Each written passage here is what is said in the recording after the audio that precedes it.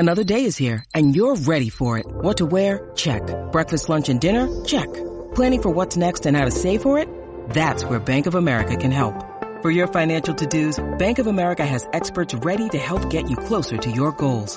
Get started at one of our local financial centers or 24/7 in our mobile banking app. Find a location near you at bankofamerica.com/talktous. What would you like the power to do? Mobile banking requires downloading the app and is only available for select devices. Message and data rates may apply. Bank of America N.A., member FDIC. When you need mealtime inspiration, it's worth shopping Kroger, where you'll find over 30,000 mouth-watering choices that excite your inner foodie. And no matter what tasty choice you make, you'll enjoy our everyday low prices, plus extra ways to save, like digital coupons worth over $600 each week. You can also save up to $1 off per gallon at the pump with fuel points. More savings and more inspiring flavors make shopping Kroger worth it every time. Kroger, fresh for everyone. Fuel restrictions apply.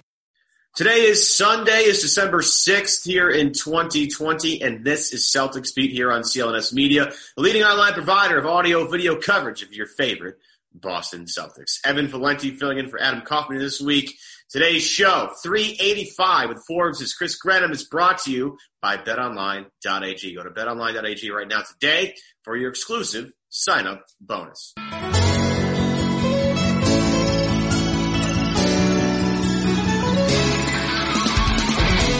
All right. Welcome in, everyone. Evan Valenti solo, no Kaufman today. He's, got a crazy schedule. I get it. Trust me, understandable. Not the first time or the last time I'll do this solo, but thankful that you guys are with me here on this Sunday as we get ready to record here with my man, formerly of CLNS, right? Formerly at one point, then moved on to Nesson. Now with Forbes, Chris Grenham. What's going on, buddy? How you doing? What's going on, man? How are you? I'm doing all right. It's your first time on the show. It's never happened before. I don't know how this didn't happen. I usually try. Now, I had the show for a bit before Adam got it, took over for Larry back in the day. And I try and get the CLNS guys on, whether you're past, present. I like Weiss has been on this show a bunch. I've had Joe Sway on this show quite a bit. Now that Cedric Maxwell is part of the family, we have Max on every once in a while. But Chris, my bad, bro. We didn't have you on until right now. I appreciate you being flexible here today and coming on for the first time. Yeah, of course. It's tough to compete with Cedric Maxwell, so I can't really blame you there. Yeah. But thanks for having me on. It's rough, bro. Trust me. Honestly, it's funny to me because here we are, it's December 6th, and this season is basically 2 weeks away. I mean, it's crazy. It changed, right? Absolutely ridiculous. I'm going to be, as soon as the ball's tipped, in the air, I'm going to be ready to go.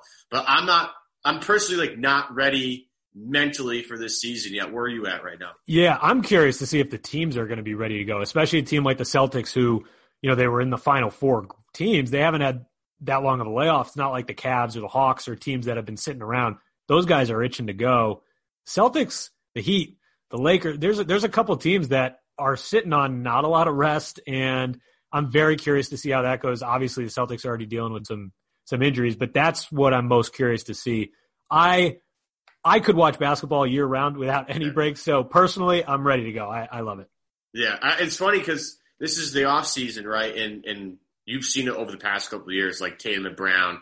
They take the offseason extremely seriously. I love some of the offseason content. Jalen always comes out with some 7-part video series where he's working out in Atlanta and, boxing with his grandfather and doing a bunch of cool workout stuff. And then you see him in T-Mac. He was at T-Mac's house, I think, last year, doing some stuff with him. And that, as a 90s basketball fan, that made my heart, full as hell. I loved watching that. And then you have Tatum. He works out with Drew Hanlon, and him and Beal get after it. One of the things I am concerned about, and it's interesting because the teams that haven't played in a long time have had such a bigger offseason to kind of work on their games. I'm a little worried about this offseason, specifically for Tatum and Brown, only because it's been so shortened. How much can those guys really – I mean, they had the layoff in between, but they couldn't do anything between when the league was first shut down in March and then when the season resumed back in July. You had some time to maybe work on some strength stuff, maybe work on some shooting, but you couldn't really get into a gym and run it all. And now, you look at the truncated offseason, we're accustomed to seeing leaps from Tatum and Brown every single offseason. Are you worried about that a little bit with this shortened offseason? Not just Tatum and Brown. You look at Grant Williams. You look at Tremont Waters. You look at other younger guys, Rob Williams and the team, I'm a little concerned about that and how little time they've had to recover. I think you kind of have to be, right? Because like you said, they normally are used to this longer extended schedule in the offseason when they go through their summer workouts with guys like Drew Hamlin, whatever. They go through their routines and they take these leaps, and a lot of that relates back to those rigorous workout schedules. Now you got guys who just work their tails off for the month of November, and then they're right back into training camp. So it's a completely different schedule. I'm a little worried about the expectations with some Celtics fans because, like you said, Celtics fans are so used to Tatum taking these giant leaps every year. What he was even at the beginning of last season compared to what he was in February, it was a different player. It was unbelievable. And so to expect him to continue making those leaps, in my mind, I'm thinking, he's probably going to take another good step forward. And I still think he is, but I don't think it's going to be as big as a lot of people hope it might be. That being said, I think he'll still make progress. I think Jalen will still make progress. But for those younger guys like Rob Williams, Grant Williams, Tremont Waters, it's tough because that is a crucial time when they get a lot of good runs in. And I know guys like Tremont were working really, really hard with different trainers. He was in Miami. Grant Williams was out in Santa Barbara working with a lot of guys, and Miles Turner. So you hope there is still that progress, but again, it might just not be as large as we're used to. Yeah, and let's be real here in terms of like the leap that Jason Tatum could make. I'm not quite sure how big of a leap he can go from where he is now to what he could be potentially. Right. And the thing with Tatum was last year specifically, his leap came in the middle of the year. Right. We talked about it a lot last year where as soon as he was listed as an all-star player, it was like, oh, bye. It was like, it gave him the confidence that he needed to really take that jump. And Brown, again, I've been so impressed with Brown, basically how steady he is from start to finish. I mean, he's always ready every year now to be, as soon as the ball gets rolled out there, he's from game one as consistent as he needs to be. But this year's going to be a little different. And you talked about it earlier on in the podcast. This team is ravaged already with injuries. I mean, you're going to have Tristan Thompson. He's going to take most of training camp off and hopefully is ready to go game one. We'll see how that goes. Again, I would rather have him rest a little bit longer and not be ready for game one than to take a risk there. Romeo Langford's not going to be ready until, I don't know, you want to call it January? February, maybe. Yeah, somewhere around there. Yeah. And then there's the whole thing about Kemba Walker that, we're going to get to in a little bit. But how concerned are you? And I guess how tempered are your expectations already, considering the Celtics schedule to start, isn't easy. I mean, their first two games are Milwaukee and Brooklyn. I mean, that's awesome. Yeah. Just the top two teams in the East, no big deal. How are you already preparing yourself? Don't overreact to the first couple of weeks because this team is not even close to what they're supposed to be by the time we get to the end here. 100%. I think there's a lot of factors playing in here. You've got the tough schedule. You've got the lack of offseason. You've got the condensed offseason. And then you've got a lot of injuries here that are big. They're big injuries. I mean, with the lack of wing depth, the Romeo Langford injury is pretty major because they are short. So they're going to need a guy like Aaron Nesmith to really step up. And that's not going to happen right away. So, yeah, you're going to have to temper those expectations because they've got a tough schedule and they're going to be shorthanded right off the bat. And you're going to be looking for those young guys to contribute, even young guys like Nesmith and Pritchard who have no professional experience. So that doesn't really happen right away. You're also banking on a guy like Jeff Teague who has a short amount of time to get used to Brad Stevens' system. He's never played for Brad. It's not like you're plugging in Brad Wanamaker who was ready to go at any time. He was used to Stevens' style and whatever, that was fine. And Brad Stevens said it the other day, yesterday on Saturday in his press conference, there's been a couple times where we've been going through various things and Jeff Teague has kind of had to pause and look over his shoulder and be like, what the hell does that mean? So it's a work in progress. So yeah, you're going to have to temper those expectations because there are going to be points in the first month, maybe more of the season where it's not pretty, but again, for the Celtics, they have bigger goals in mind, and so that's okay. That's kind of part of what this season is going to be like, and it's going to be like that for a lot of teams. But the Celtics, for sure, you're going to have to temper those expectations. Yeah, and I'm sure Celtics fans are going to fall right in line with that because they're really reasonable people. Without question. Yeah. And, look, you talk about the Romeo injury, and that's just, it stinks just because, I actually really enjoy Romeo, and when they drafted him, I saw exactly what the plan was. It's like, well, here's a highly ranked, high school kid from Indiana that they clearly have watched a lot of, and they're just like, all right, well, he played through a bad thumb on a shooting hand for an entire season and still dropped like 20 a game. It's still pretty impressive. So I understood that, and I'm hopeful he'll come back and at least be good enough defensively to stay on the floor. Then the offense will come and go. But obviously the big injury that we got to talk about here is the Kemba knee thing. How worried are you about Kemba's knee and how the Celtics are going to try and manage that throughout the entire season? I mean, I think now at this point, if you say you're not at least a little bit concerned from the Celtics perspective, then I don't know if you're crazy, if you're a liar. I'm not really sure. But I think you have to be worried, right? Yeah. Because this is an injury where even after he had that long layoff before the bubble, and he took it very easy on it, got treatment on it, still, it was a problem in the bubble. It was very evident that he was not 100%. And now he's going to miss, some significant time early in the season. And it just seems like it's lingering. And I know they've sought the advice of a lot of medical professionals. Yeah. And I am not a doctor. I have no idea really what the smart method here is. Clearly, they went with the right one with the stem cell injection, and he seemed very happy with it. The Celtics seem happy with it, and hopefully that's a good way to manage him going forward. Long term, it has to be a concern because it's just been lingering. And so, when you talk to people around the league about Kemba's knee, everyone will say, yeah, Kemba's had knee problems since he was at Rice in high school. This has always kind of been a thing. So it's whether it's managing it moving forward, whether it's next offseason, do they look towards surgery if that's still hanging around? I'm not really sure, but you have to be concerned at this point. It just, from a long-term perspective, you got to be a little worried.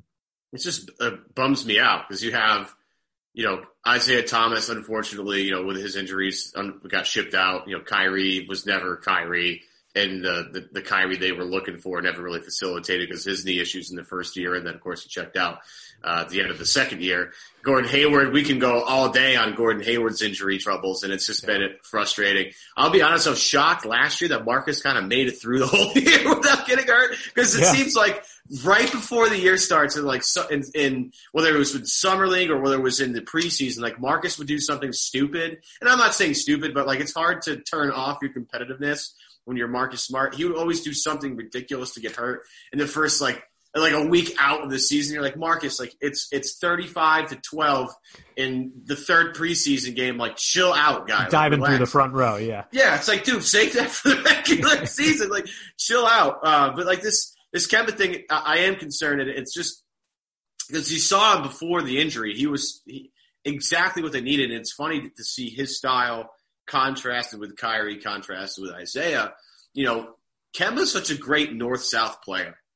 And he doesn't really – the one thing that would drive me crazy about Kyrie, and it drives people crazy about Harden too, where you like just fool around and try and get guys off balance with dribbles and then find the right angle and attack. Like Kemba doesn't waste time. Catches the ball on the deck, sprints to the basket, and like gets the angle that way. And they desperately need that. And because they're not – as much as I've been impressed with Jalen's ball handling ability, like him getting into the lane – off his dribble all the time is something that's just not going to happen. And Tatum's working on that and that part of his game. But Kemba's really the only guy on their roster with actual NBA experience of doing that over and over and over again.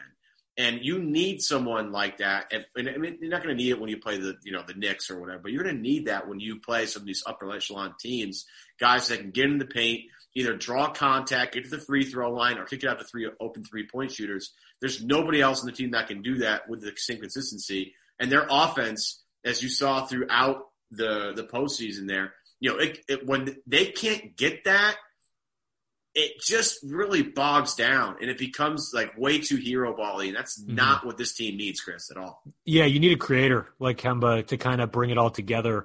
And you're right. If you don't have that, it can create some issues. It can create some pretty stagnant offensive patterns, which we've seen in plenty of third quarters over the last couple of years that it can get ugly pretty quickly.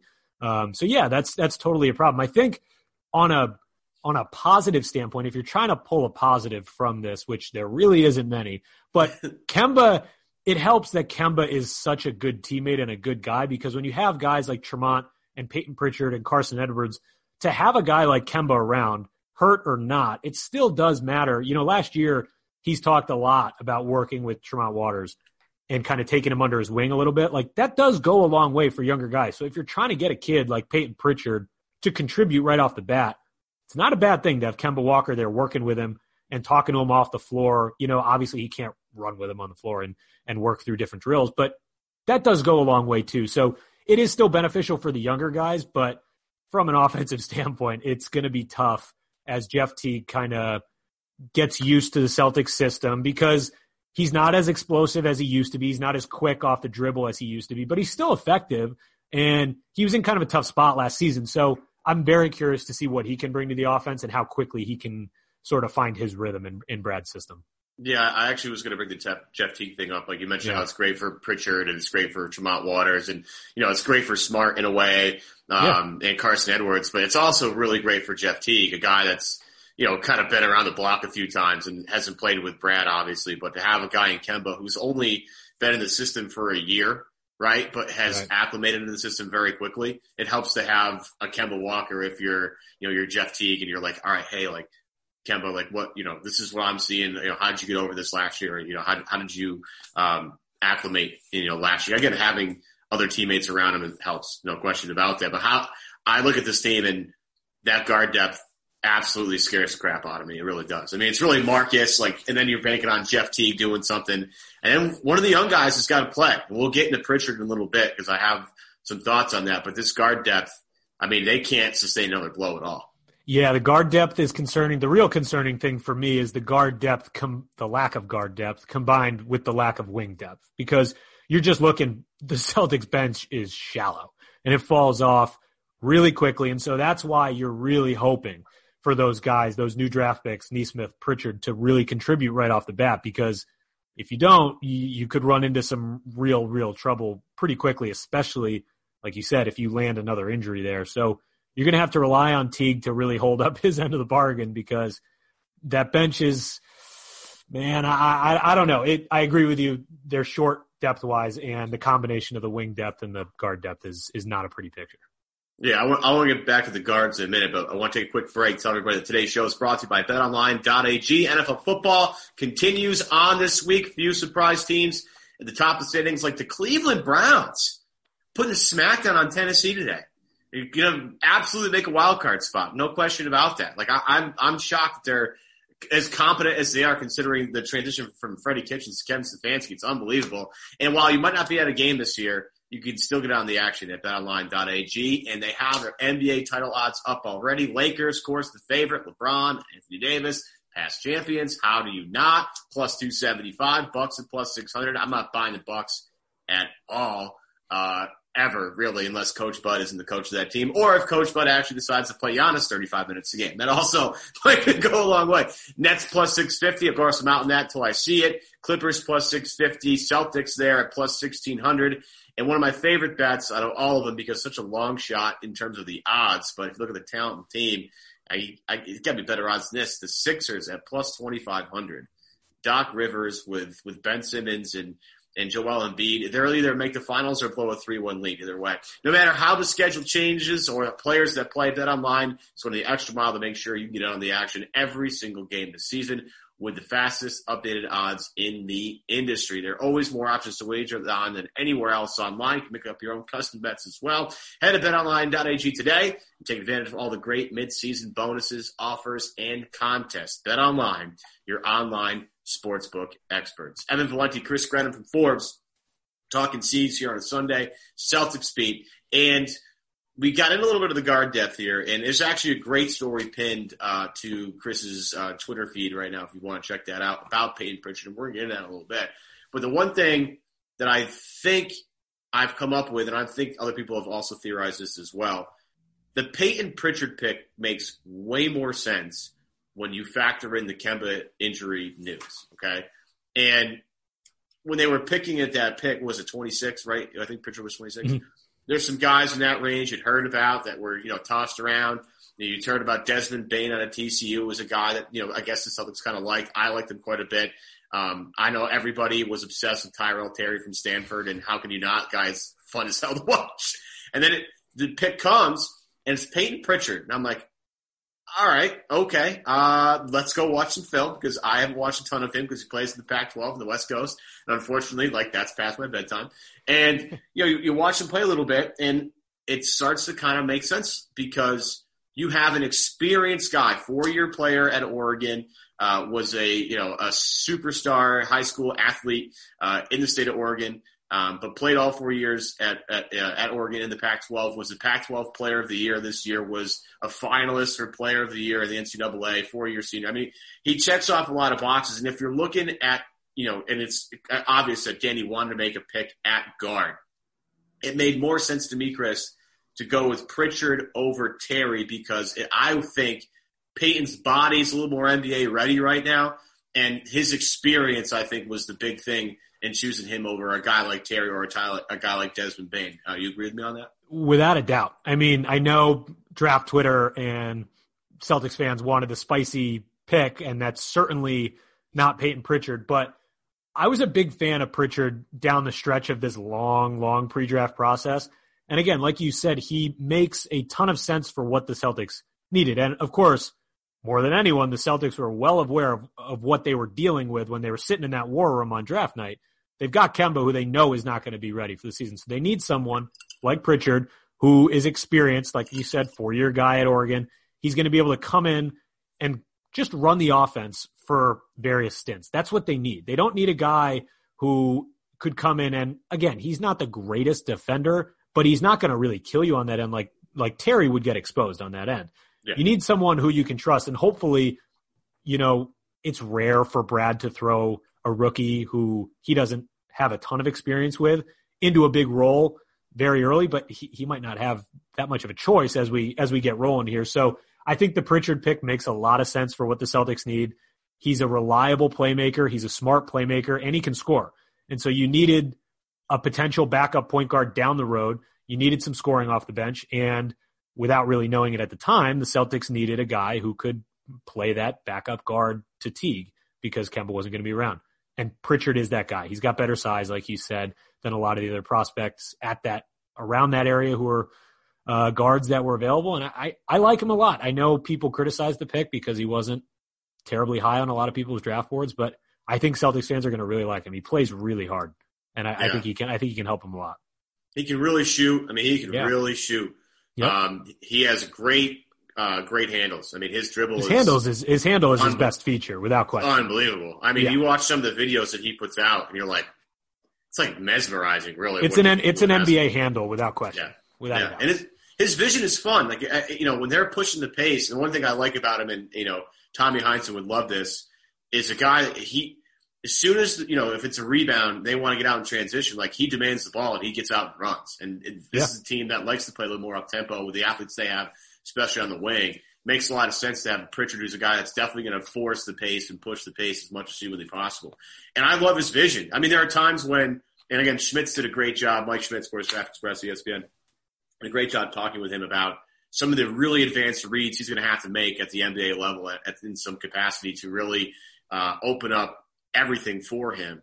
But it's not like he has terrible vision either. It's not like he's like he's not, Jaylen Brown when he first came out of college, like, just that one singular plane of vision.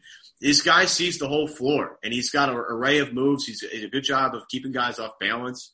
I'm a little optimistic in terms of how he'll be able to play right away. He just seems kind of like a guy, and again, this is tough because, again, you have a shortened offseason with all the things we've talked about. But I think he's a guy that makes a lot of sense in terms of where they picked him, in terms of, like, they want a guy that's ready to play right now. I don't think he's going to be totally fazed by a lot of things. He seems like a guy that, again, as you said, works really hard on his game. He's already with, Grant Williams playing Settlers of Catan, trying to get, at least friendly with everybody else. I think I saw somewhere that people have already talked about how hard he's already working to try and fit in. I think I saw that quote somewhere. I think it might have been Grant yesterday, the day before. Are you confident in terms of his ability to play meaningful minutes early on in the season? Yeah, I am, but I don't necessarily think right off the bat, because with all rookies, the no summer league, the shortened preseason, the shortened training camp, that does pile up. And summer league and preseason and training, those are valuable tools for a rookie, a 4-year college player, or a one-and-done kid. It doesn't really matter. That's valuable time. And so I don't necessarily think it's going to be right off the bat, but it could be 3 weeks into the season, and that alone would be valuable for the Celtics. So more than a lot of the other prospects that were on the board, I trust Pritchard to come in, be able to run the offense to a point where Brad can trust him when they need a spot out there. And again, I just think that he can provide that playmaking like we just talked about, but he can also provide the scoring. And he's not going to go and turn the ball over 4 times because he's trying to make ridiculous passes, and where he's patient, relatively composed. I think he fits the mold for what the Celtics need while Kemba's out, and I think he's going to be pretty valuable. So yeah, to answer your question, I think he can contribute early on. It just might not be as soon as some fans hope. Yeah, in the same vein, though, you have Nesmith, who I think they will definitely rely on way more to start the year. I mean, I hope he's ready for it. And you look at, you talk about the lack of wing depth. I mean, especially with Romeo out, it's Jason Tatum, it's Jaylen Brown.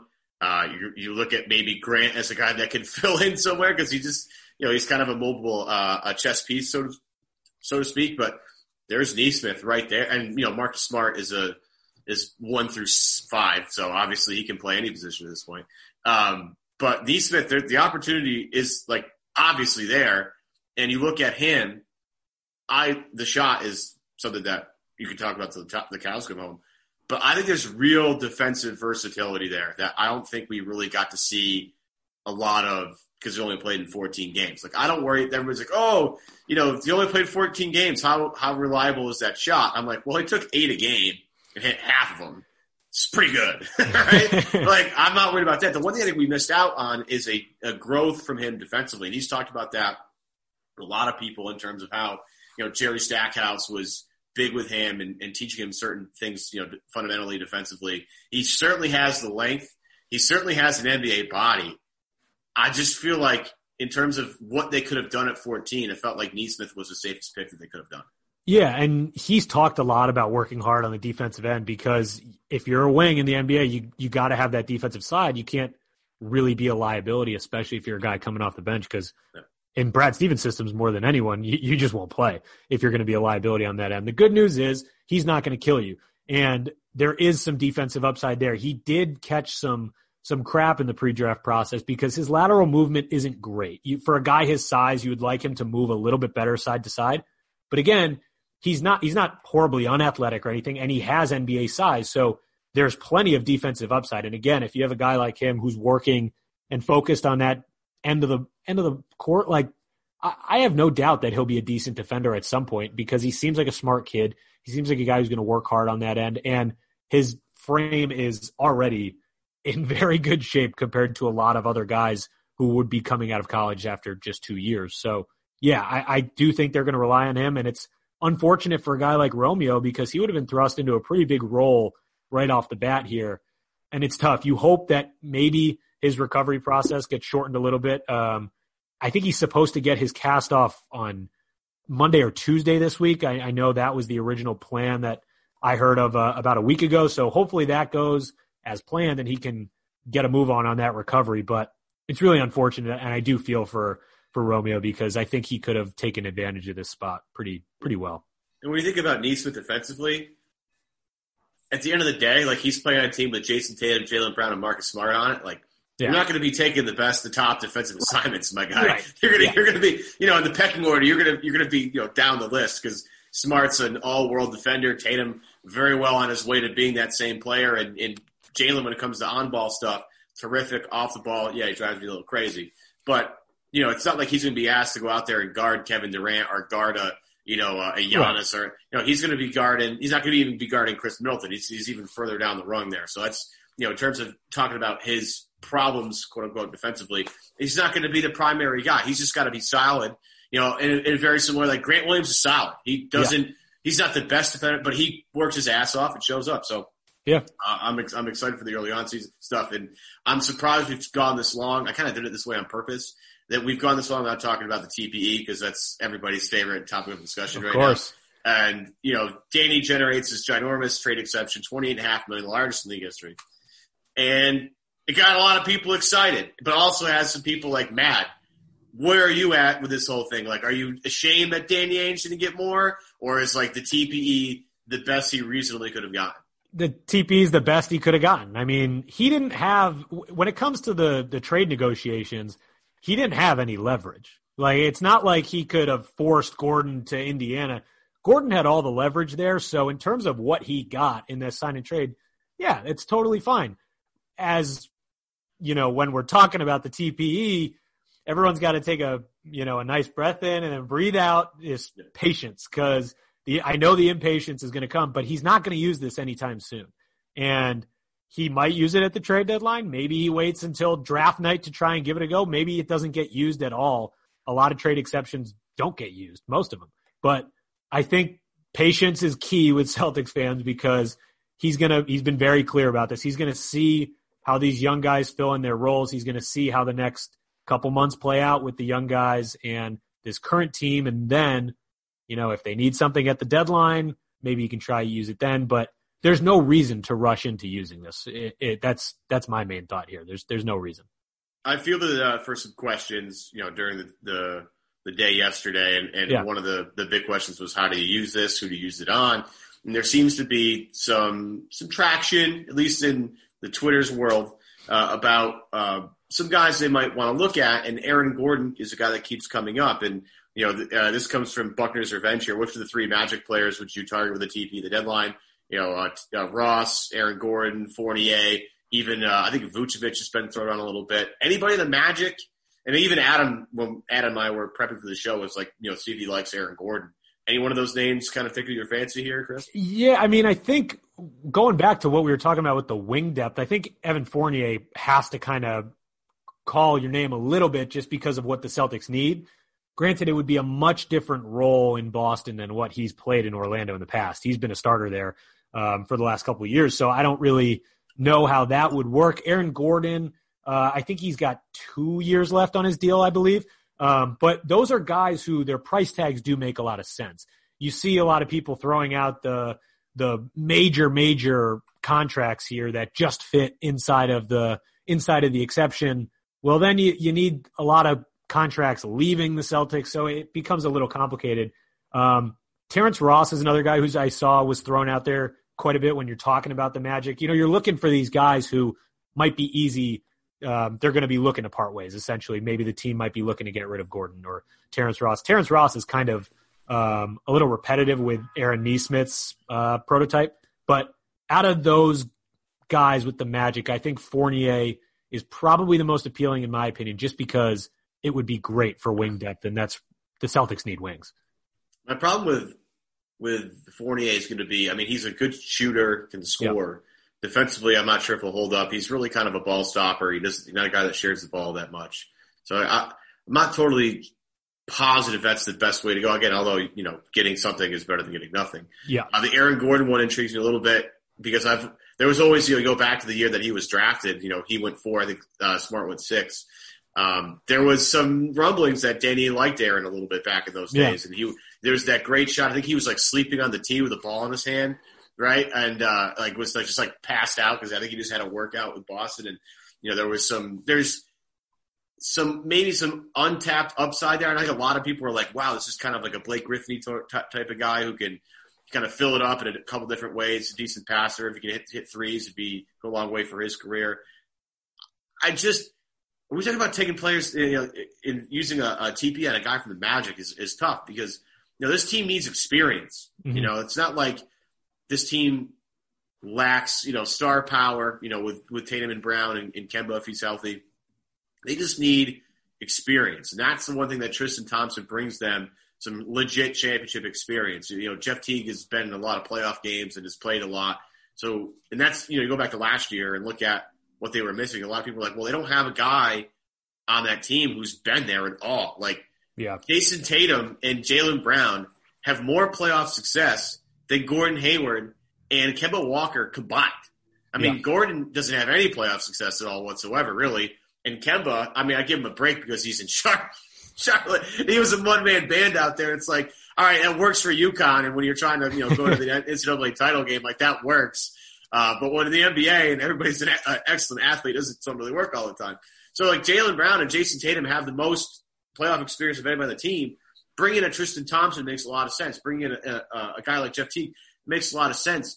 You're looking at Orlando's roster. Like, what are we doing here? Like that to me, it just doesn't make a lot of sense. I mean, look, the stats are great. How is the fit? Right. Do they actually bring what you desperately need?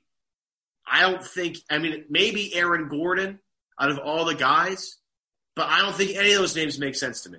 No, I think that's fair, a fair way to look at it. I mean, it's tough. A lot of these teams you're looking at with this TP, and it's hard to look at targets for the TP because it's so big. You're basically looking at anyone who's under $28 million in salary. Like, that's a lot of players.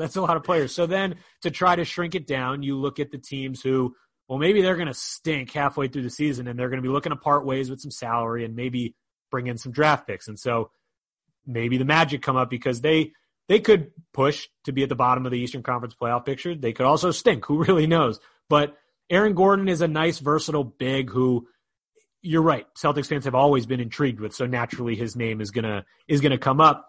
You also have to consider what the Celtics are willing to pay because there's probably a decent tag with Gordon. They're probably going to have to send some pretty decent assets back in return, whether it's draft picks or whatever. But it'll be interesting to see what the Celtics are willing to part with, depending on who they bring in. But it's tough with a trade exception this big to kind of narrow down targets, just because there are so many players that could potentially fall into that. Yeah, and that's an excellent point because everybody. I feel like a lot of people probably are in your mentions, they're in mine, they're in Adam's, all like, what do you guys think they're going to do with the TP? It's like there's so many players that fit under this. There's everybody, basically right. Everybody, like even Giannis before he signs an extension is eligible to get, he's makes like 26, 27 million. He's eligible for this whole thing. Like, and obviously not going to trade for Giannis. It's not going to happen. Right. But every player, like LaMarcus Aldridge, and you could go throughout all the NBA. It's just like, well, you got to wait. You got to hang. And I hate the fact that you have to say, like, you have to wait and be patient and all that stuff, but you have to wait. Like, there are going to be teams. Like, I would look at Houston and say, all right, at some point, that team, I mean, I think it's already happening. Like, Harden being out and partying for little baby's birthday and like missing the first couple of practices of training camp. Not great. Just not great. Not great. And if Houston ends up moving off of him at some point during the season, folks, open fire sale for everybody. And now you're looking at, PJ Tucker could be, that's a guy. Or, as much as people might not like, Gordon out there, Eric Gordon in Houston. Want to talk about a shooter who can fill it up? Yep. I would prefer Eric Gordon to Evan Fournier every single day of the week. There's going to be somebody that expects to be good, but it's not going to be good, and then they're going to want to do something about it. That's the key. That's the key right there. Is that it's the patience. That's where the patience comes in, because using it right now, you don't even let the market play out. You need to let the market play out, because there could, as you just said, there could be players midway through this season that you had no expectation that they were going to be in this market. Now they are, because injuries, whatever, and suddenly they're not as good as they thought. So that's what you just said is the exact key. You got to be patient, and you got to kind of let this play out, because you don't really know who's going to be in this market to maybe dump some salary come the trade deadline. And if they use all of it, and I actually think they might not even use all of it. I think they'll get, they'll use maybe half, maybe a little bit more. Sure. But if they use all of it, you got to remember this too. Like, the guy they get is probably not a guy they're going to have for 1 year, right? Yeah. It's probably somebody they're going to want to have for a while. Like, and that's the tough part about this is like, all right, who could you get that fits this description? But not only that, you're willing to sign long-term if you need to, or if they have additional years on their contract, have some of that team for, and then you got to probably have to pay into the tax at some point, because Tatum's extension is going to kick in at relatively shortly. Yeah. You have Brown making a lot of money. You have Kemba making a lot of money. This guy is probably going to be making somewhat a decent amount of change. It's probably going to push you into that threshold. So, again, a lot of you want this to be used right away, because that's the way we consume news in the NBA during the offseason. It's just like, I want all the deals done now. And it's the most fun part. Like, I get it. Everybody loves the NBA offseason because and people are moving all the time. But you gotta relax. And it's actually one of Ainge's best strengths. And I think Russillo talked about this on his podcast last week about how people like kill Ainge for things. And like, okay, you can kill Ainge for some stuff. You can kill everybody, every GM in the league for stuff. But the one thing about Ainge is he's usually pretty patient in terms of waiting for things to develop. Yep. And in this particular capacity, you're going to have to be patient because, again, somebody is going to be really pissed by the end of the year. And it could be a Minnesota. It could be a Houston. I look out west, I know more than anybody else. You never know. Like Portland made all these moves and everybody likes what they did. It could be Portland. I don't know. But there's going to be somebody available that's going to be helpful for this team.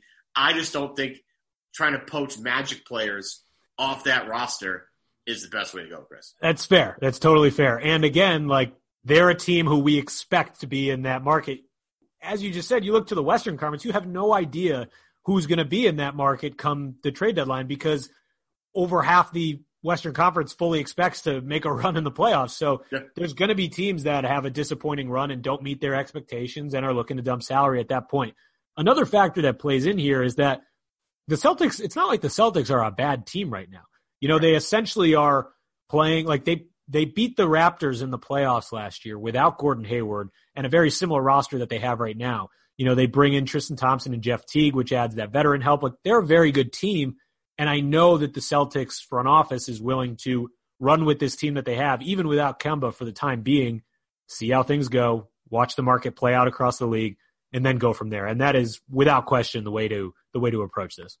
Yeah. And again, the problem is with people is the Celtics sort of unfortunately have had a lot of success early on in their careers. Yeah. And it's like they've gone to, you know, the Eastern Conference Finals a bunch of times, and it's like, oh no, like this is obviously a problem because everybody's expectations now get warped. Mm-hmm. You got to remember the core of your team, and it's obvious the core of the team.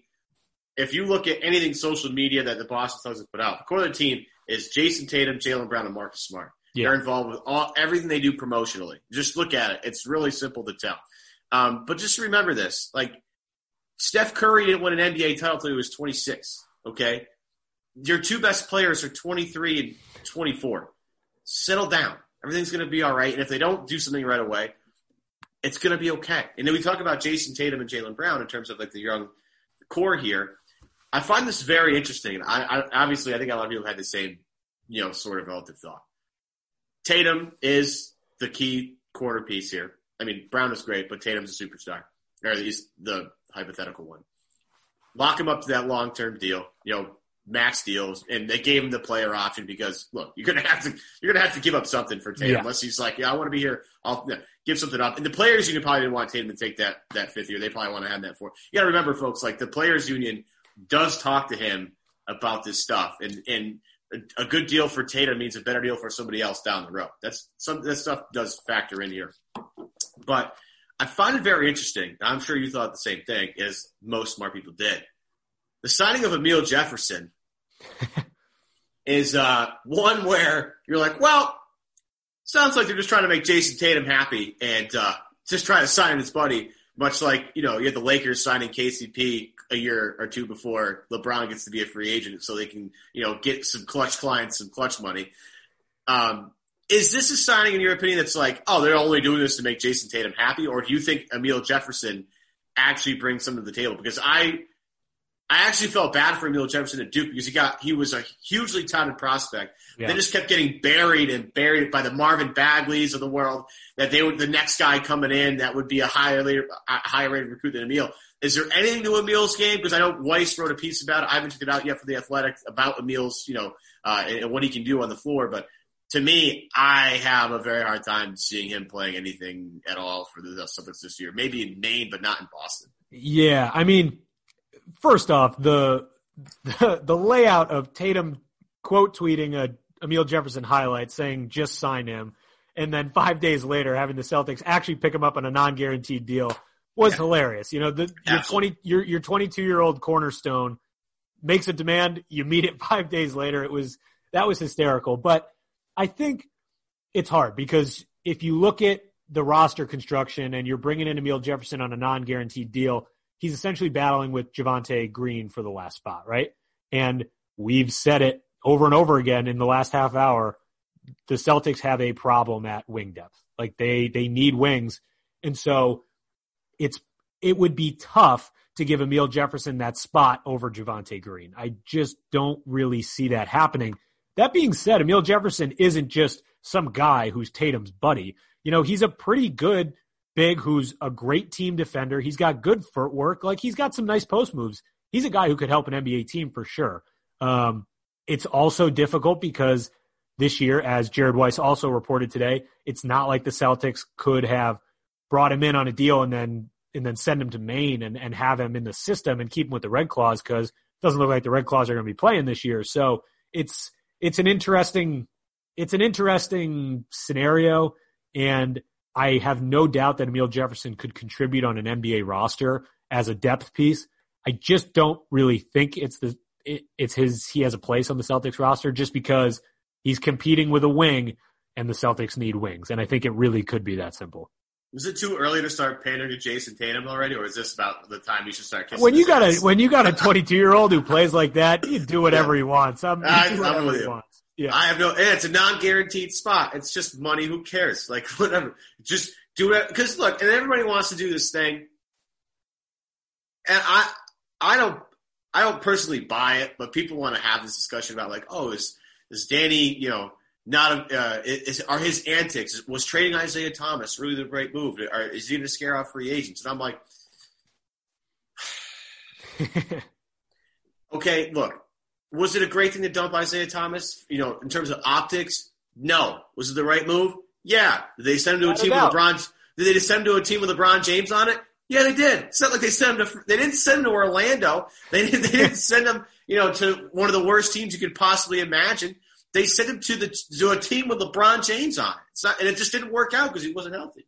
And then, they went, oh, well, look at Kyrie left and Al Horford left and Hayward left. It's like, yeah, two of those examples were the two dumbest contracts handed out during those free agency periods. Philly had to attach 2 picks to get rid of Horford, and everybody's already laughing at Michael Jordan. So, like, this whole thing bothers me in terms of, like, oh, age has a problem with it. No, he doesn't. But if you're trying to keep your 22-year-old superstar player happy, pander to him right now is not a bad idea. And again, he's not going to be out Javonte. He's not going to be out Javonte Green. Because Javonte's been in the system. They love him. There's just an obvious reason why he was, picked over Max Struss last year in terms of the guy that would fill out the last part of the roster spot. But I look at it as like a PR move for Tatum, and that's fine, and that's okay. And then the flip side of that is like Jeff Teague, like the PR move for Jaylen Brown, because apparently Jeff Teague was going to high school games that Jaylen Brown was at and, like, admiring him. So maybe that's, the counter to that. Because you got to start pandering to Jaylen Brown, too, because Jaylen Brown gave you a deal.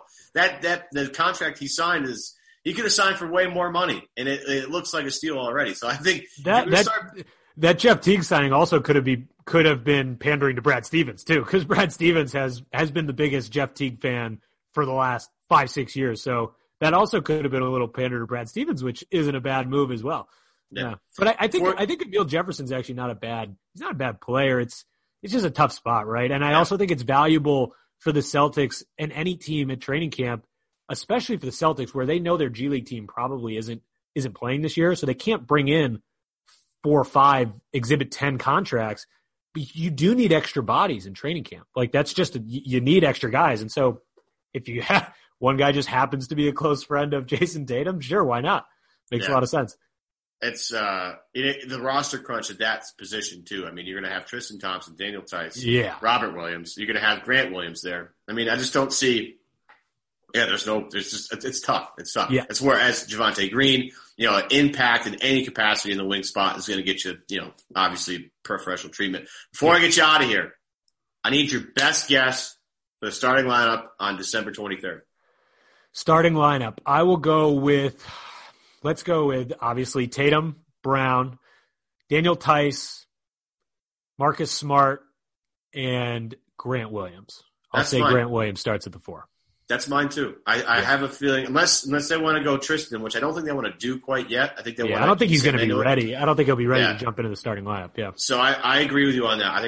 I think, again, we can talk about this till we're, blue in the face, but Smart's going to start at the 1, quote unquote. Brown, Tatum are your 2 wing guys. Again, Grant is whatever you want to classify him as. And hybrid 4-5. And people want to give Tice a hard time. I'm not about that life anymore. I'm going to be totally honest with you about that. I was critical of Tice early last year, but when you consider what his contract is, he's really unbelievable. And they're gamble on like, yeah, we're going to pay centers like $9 million max a year, and we're only paying Tristan $9 million because that's the exception that was worth. Like Tice at $5 million is an absolute steal. Like, is he amazing? No. Is he a little undersized? Yeah, but what does he do? Stretches the floor a little bit, plays his ass off on both ends, right? Is switchable defensively. And the seal, one of the greatest plays in the Celtics playbook. It's actually noted as like the Boston screen. I forget who, is it Miami or is it Toronto that calls it the Boston screen? Like that seal that Tice does is something that other teams are starting to emulate. And you watch other teams try and do it, and you watch like Grant try and do it, because obviously they're trying to get Grant to do it as well. Not everybody's good at that. And that is a valuable skill for a guy like Jason Tatum, who uses that particular play routinely to get either to the line or get to the basket. Like it's the value you get Tice at $5 million a year is just insane. It's insane. And that lineup that we just read off, that's a really good defensive lineup. Like that's a really, really good defensive lineup. And we know Brad loves that because he's a defensive-minded coach, and I think that is a good way to approach the early season non-Kemba minutes here moving forward. And then as Tristan Thompson gets healthy, works his way into the system, you can work him in and go kind of matchup by matchup, and you tweak the starting lineup as you go. That's Forbes' Chris Grenham, formerly of CLNS, formerly at Essen, now at Forbes, joining us the very first time. Chris, appreciate you coming on the show with me, helping us out. Great show. You were great. And check out Chris's stuff at Forbes.com. This is Pritchard's story. This is and actually, it'll make you a bigger Pritchard fan because there's so many levels and layers to him. He's had a ton of success, high school, collegiate level. A lot of the stories in that story about his like Oregon legend is actually quite interesting. Again, you'll learn about how he's such a hard worker. Like he'll dribble till his fingers bleed. Like he's a hard worker. He's kind of a hard ass, which I like, and this team desperately needs. Don't forget, folks, this show is brought to you in part by BetOnline.ag. Go to BetOnline.ag today for your exclusive sign-up bonus. We'll be back next week. Adam, I think, will be with me. I'm pretty sure. I don't know. We'll see how it goes. But, Chris, thanks for coming on, man. Appreciate it, and we'll talk to you soon, buddy. Appreciate it, man.